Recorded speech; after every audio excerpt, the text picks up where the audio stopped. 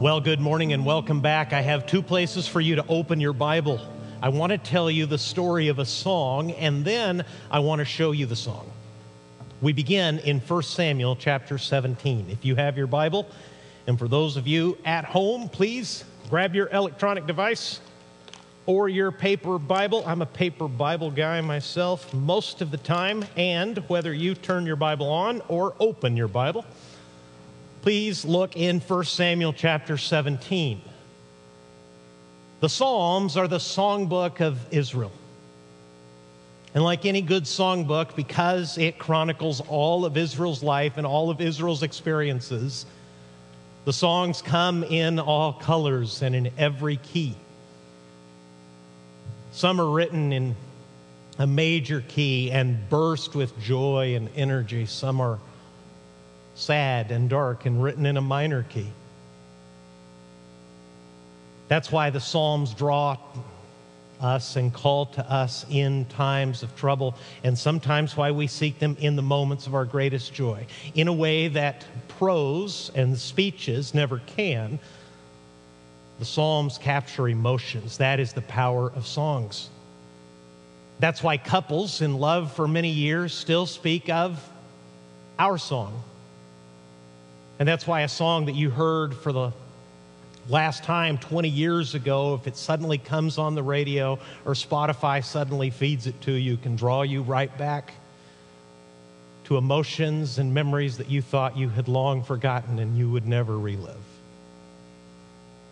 1 Samuel 17 begins to tell us the real strength of King David. Israel is suffering under the leadership of what is going to turn out to be a bad king. Israel has chosen for themselves a king, and they have chosen the kind of man they think they want. They have chosen Saul, a man most notable for his height. He was head and shoulders above the rest of Israel, and frankly, that's all he had really to recommend him. With a few, very few bright exceptions, his entire life and career as king were a disappointment. And that's really in sharp contrast in 1 Samuel 17, because Israel is once again facing their perennial enemy, the Philistines, across a place you can visit today in Israel, a little valley where men who were determined to fight could see each other and smell each other's sweat as they stood in very close proximity on either side of a little valley. It wouldn't take very long at all to run across and join in fatal combat. And the Philistines have chosen not to rush Israel, but to send them out a champion. A man you know is Goliath. That name alone represents something gigantic and something fearsome. But the real Goliath strode forward every day and with blasphemies and curses taunted Israel by the names of his gods and asked someone from Israel to step out and meet him in a fight of champions. And it was a little embarrassing, because clearly the Philistines had sent their tallest man, and the tallest man in Israel happens to be the king, and the king is nowhere to be found. David shows up on the battlefield not as a warrior, but as an errand boy. His father has literally sent him to take his brothers on the line, the back line, but the line nonetheless, lunch. And he's basically taking them cheese sandwiches, and to Goliath's eternal misfortune, while David is delivering the grub, he hears Goliath taunt God and taunt his people, Israel. And he asks a very natural question for a man that has faith. He says, isn't anybody going to do anything about this? And his brothers say, shut up, you're just a kid. You know nothing of war.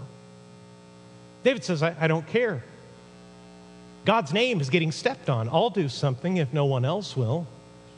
And Saul, in a further act of cowardice, offers David famously Saul's own armor. And David staggers around a little bit with it and says, I can't do anything with this. This isn't what I do. And he uses an old shepherd's weapon. He takes a sling. He goes down to the river. He selects a handful of stones. And in the name of God, he goes out to meet the giant. And you know the rest of the story. It's all here in 1 Samuel 17. In one swift shot, it was over. And Goliath is beheaded, and now the cowards find their strength and chase the Philistines all the way home, killing them all the way. Well, the people loved it. Look in 1 Samuel chapter 18 now. David is going to go on to write many songs for Israel, but on this day he had a song written about him. 1 Samuel 18, verse 6 says, as they were coming home, when David returned from striking down the Philistine, the women came out of all the cities of Israel, singing and dancing to meet King Saul, with tambourines, with songs of joy, and with musical instruments. And the women sang to one another as they celebrated, Saul has struck down his thousands, and David his 10,000s. How do you think Saul received that? No, the next verse tells you Saul was very angry, and this saying displeased him. I guess so. The women are literally celebrating with song and dance, saying, Saul, pretty good guy, but have you met David? Saul's done a couple things, but if you have a giant in your life, if there's a giant in the valley, you want the shepherd. You want Jesse's boy to go out and fight for you.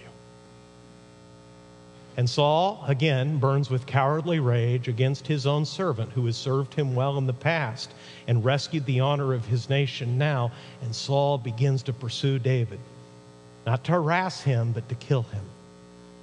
And David has to run for his life. He gets so desperate, he eats the holy bread.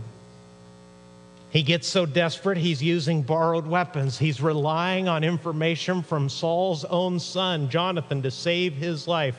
And we come to 1 Samuel 21. Now you're going to read the backstory for the psalm I'm going to share with you. 1 Samuel 21, verse 10. It says, and David rose and fled that day from Saul and went to Achish, the king of Gath. And those names may not immediately strike a chord for you, but some of you know the Bible on this level of detail, but I'll just give all of you a guess, and I think you'll probably get it. David rose and fled that day from Saul and went to Achish. We don't know if that's a title or a name, but we know that that man is the king of Gath. Anybody care to guess where Gath is? Enemy territory. Guess where David ran into? The Philistine territory. Getting the picture? David is so desperate that he has run for his life from his home and his nation. And there's nothing waiting for David in Philistine territory. He just killed their champion. Because of his singular act of courage, a whole army rose up and pursued these same men. But a man does what he has to do to survive. So David runs into enemy territory and finds himself in the presence of the king of this Philistine city. And he's notorious. He's notorious there. Verse 11 says, the servants of Achish said to him, is not this David, the king of the land? Did they not sing to one another of him in dances? Saul has struck down his thousands and David his 10,000s. Well, that song was pretty cool when they're singing about it in your hometown, but when you're in enemy territory and the 10,000s you've struck down are the brothers and the fathers of the people you're surrounded by, now you're in trouble. David took these words to heart and was much afraid of Achish, the king of Gath. In just a moment, I'm going to read to you a psalm of lament that ends with trust and confidence. And I need you to see the backstory. Sometimes people puzzle over the meaning of songs and why the band or why the singer-songwriter wrote this particular thing. If someone's really bummed out and they sing a song of heartbreak, they try to figure out if that person dated a lot, which girl or which guy was the one that caused all this sadness. The most California of all songs, Hotel California, people have raged for years about what that song might be about. And then somebody decided to ask the band. And the band told them, don't look it up right now. Stay with this story and with this song. This is David's experience. Behind him is a king from his own country that he has served and defended who wants him dead. Saul would gladly stand over David with his sword wet with David's blood. And not in front of him anymore, but all around him with their hands literally on him are enemy soldiers saying to their king, hey, this is the guy they wrote the song about that killed thousands of us. What do you think the Philistines wanted to do to David at that moment? David has run from one trouble into another, and he does something desperate and something humiliating to save his life. Look in verse 13. So he changed his behavior before them and pretended to be insane in their hands, and made marks on the doors of the gate and let his spittle run down his beard. You getting the picture? See, this is humiliating for any man. It would be especially humiliating for a warrior in an ancient honor-bound culture where death is literally better than dishonor. This tells me how afraid David was. He acts like a madman, not a child, but a madman. He acts like someone who is no longer in touch with reality, who doesn't know who he is, where he is, or what he's doing. He lets his own drool, which he produces on purpose, he lets his drool run down his beard, and he scratches at the doors of the gates like a madman, to portray to men who will kill him in an instant if they have one more ounce of motivation. Nothing to worry about here. If I am that guy, I'm not a danger anymore. The stress of combat broke me. I'm just someone who's out of his mind. Don't worry about me. And it worked. And I want you to hear the king and hear the impatience of an ancient king get on his staff. Then Achish said to his servants, behold, you see the man is mad. Why then have you brought him to me? Check this out. Do I lack madmen that you have brought this fellow to behave as a madman in my presence? Shall this fellow come into my house? Can you hear the kingly impatience there? Another crazy guy? Don't I have enough of those on my staff? What's wrong with you guys? You bring me this helpless, sad, broken man. What am I supposed to do? Take him home? And it works. And David, the psalmist of Israel, who's going to be their warrior king soon enough, who's already been chosen by God to be their king, but for now has to run for his life, leaves enemy territory alive but embarrassed.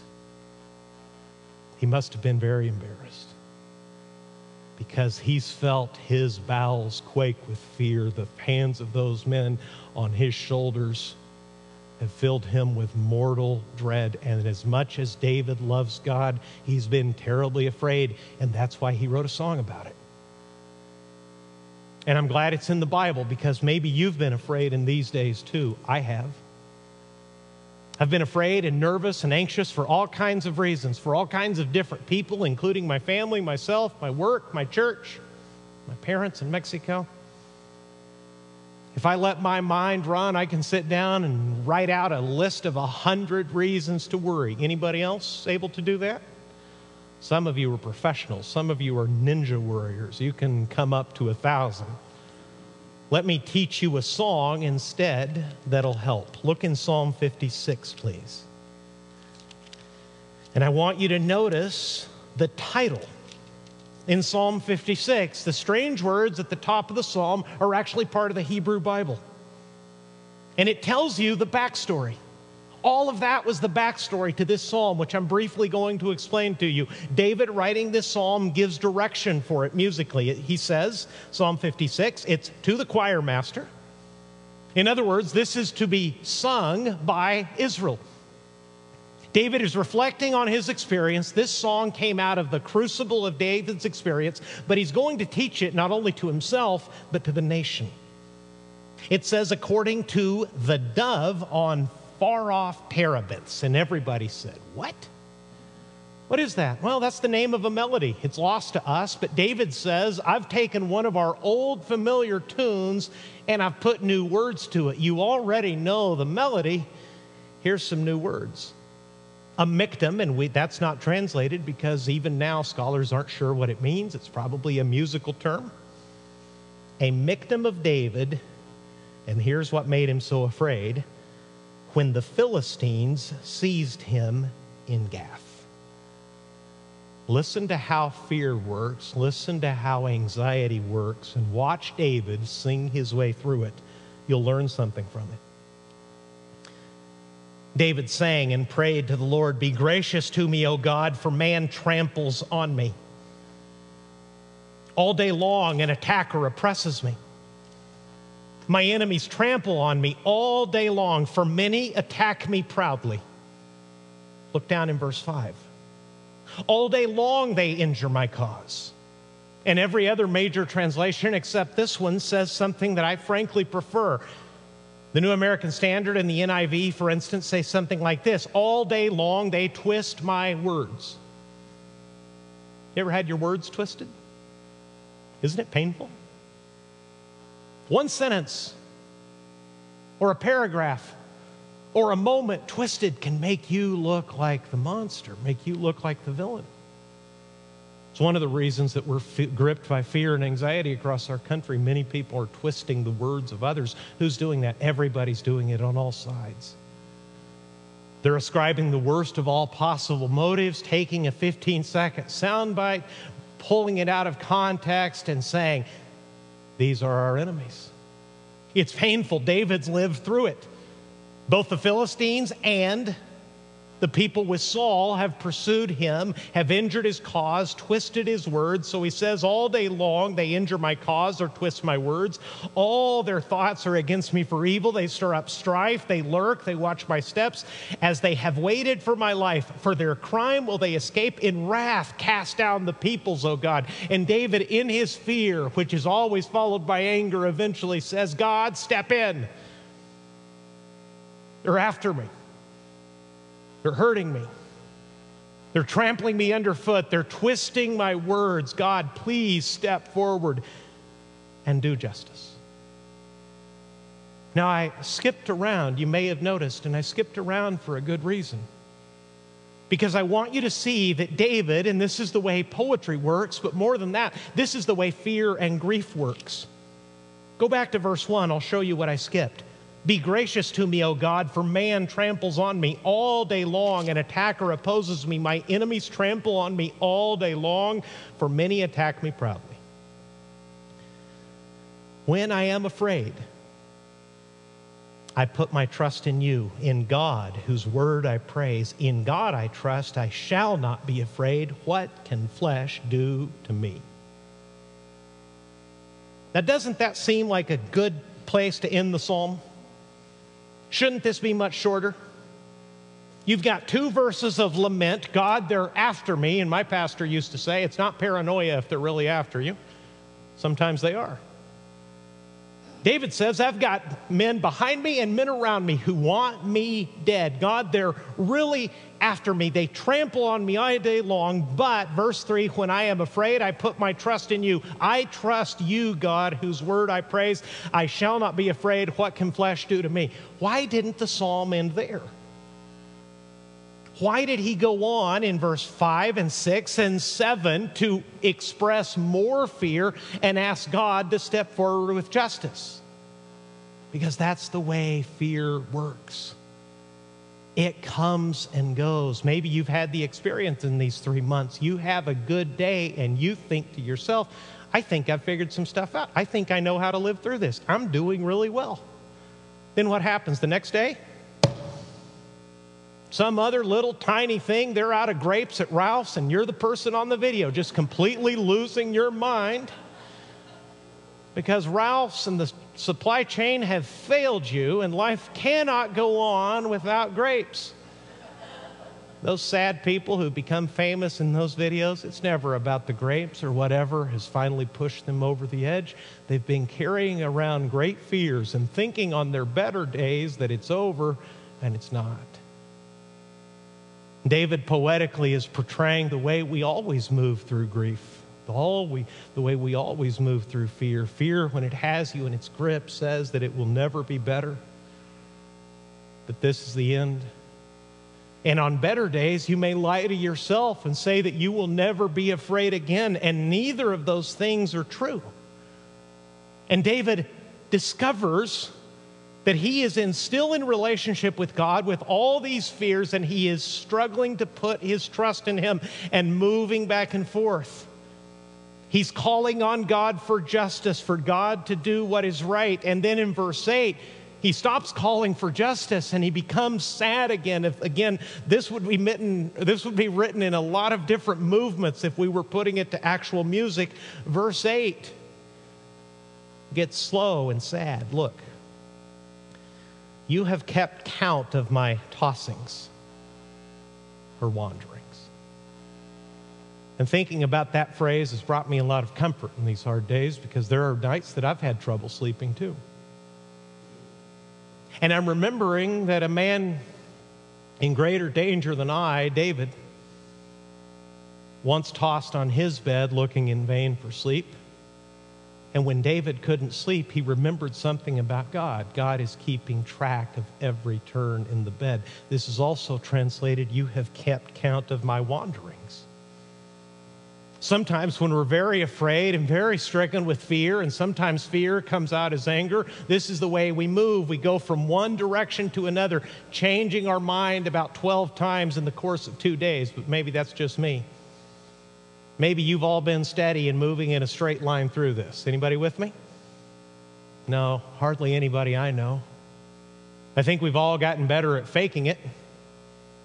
But I think a lot of us understand and can take comfort when David says to God, you have kept count of my tossings. And here's another image and a better image.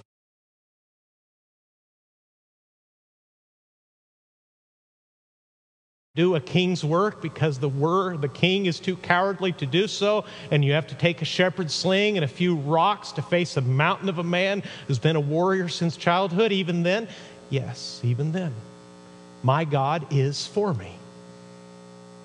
And that might seem to you the most obvious thing. I think for generations of people, this simple message, which is at the heart of the psalm, that God is for us so we won't be afraid, for generations that message seemed too good to be true.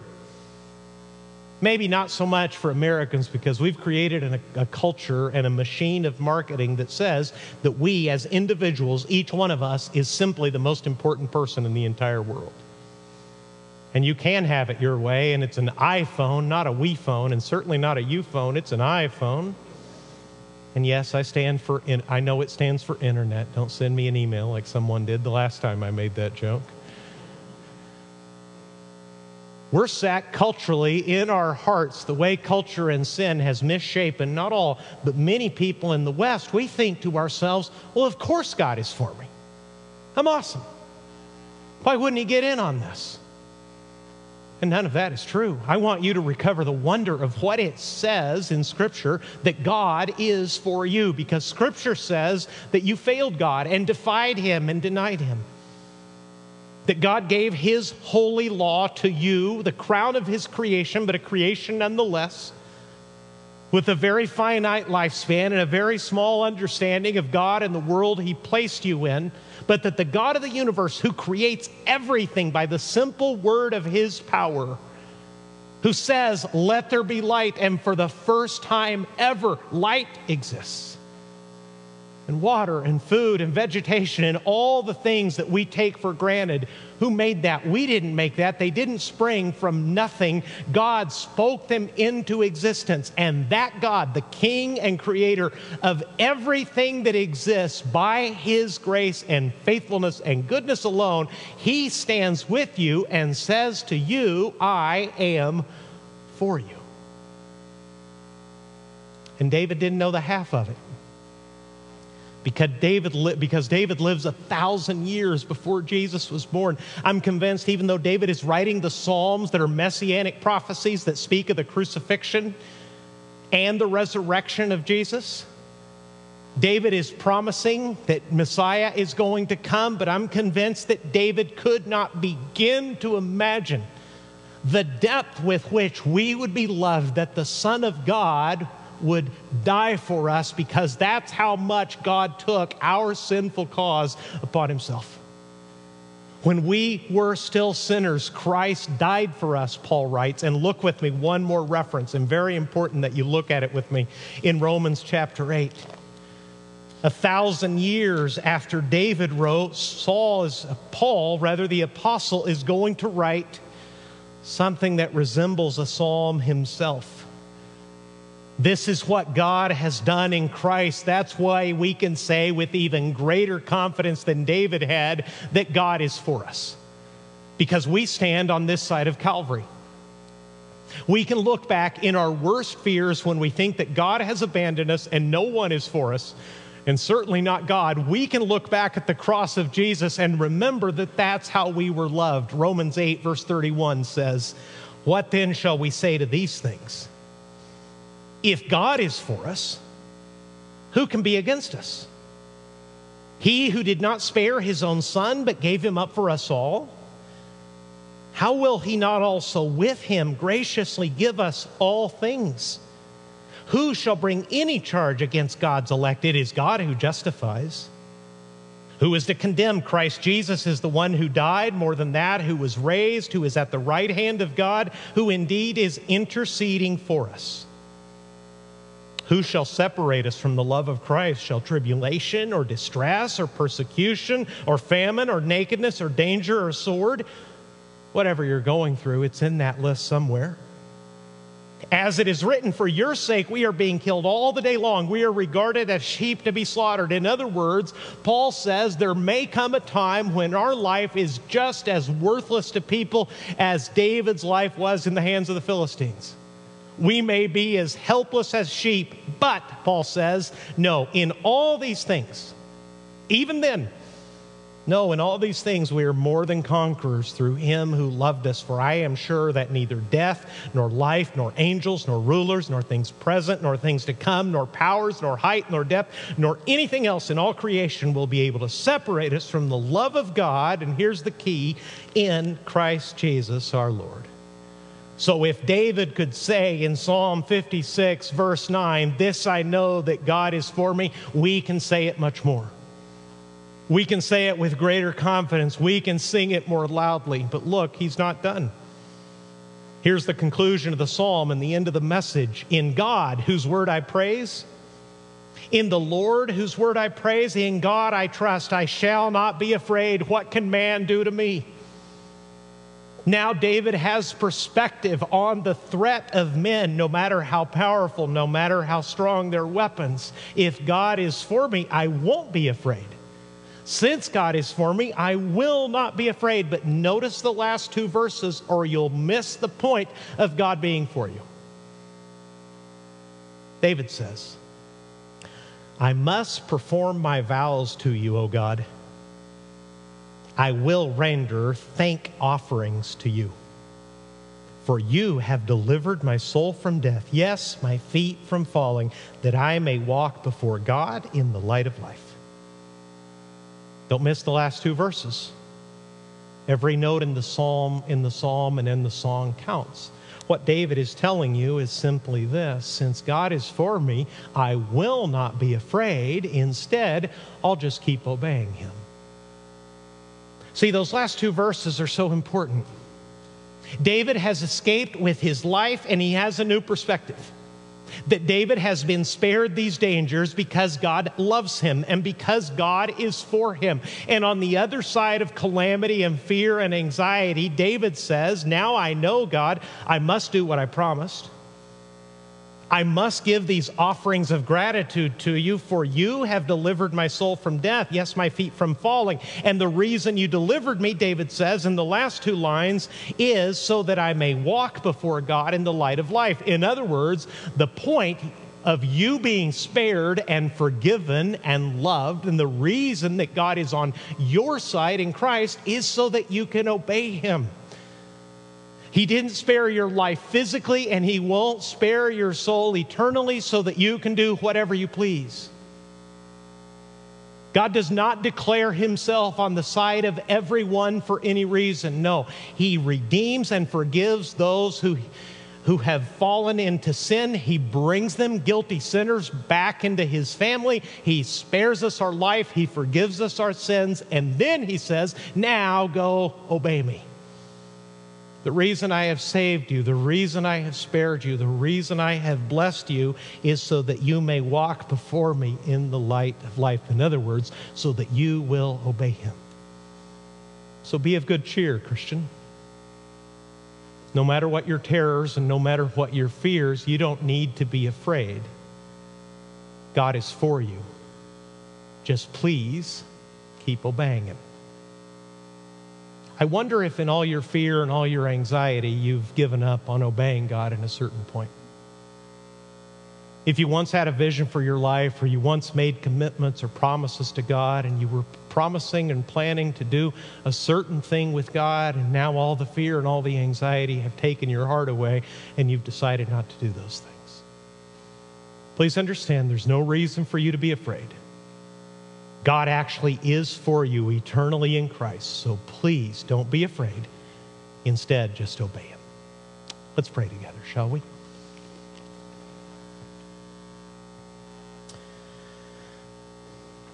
For those of you who are in the room, a little group of people in the room, and probably a much bigger audience online, let me just give you a moment to invite you to give your fears to God, whatever they may be. They may be physical, they may be financial, they may be spiritual. Understand, in Christ, through the sacrifice of his Son, God is, amazingly, for you. No one else can say that. No one else except those forgiven by God himself at his expense can say, the God I speak to is actually for me, so I don't need to be afraid. What can people do to me? I'll just keep walking with him. I'll just keep obeying him. And maybe this is the time for some of you in the room or online to finally give your life humbly to God and ask his forgiveness. If so, as in weeks past, I just want to invite you. Send us a text with the name of the Savior, with the name of Jesus, to this number, 714-868-7258. 714-868-7258. If you have a question about following Jesus, or if you have decided to turn away from your sin and follow Jesus, send us a text with his name, the name Jesus, just that, to this number, 714-868-7258.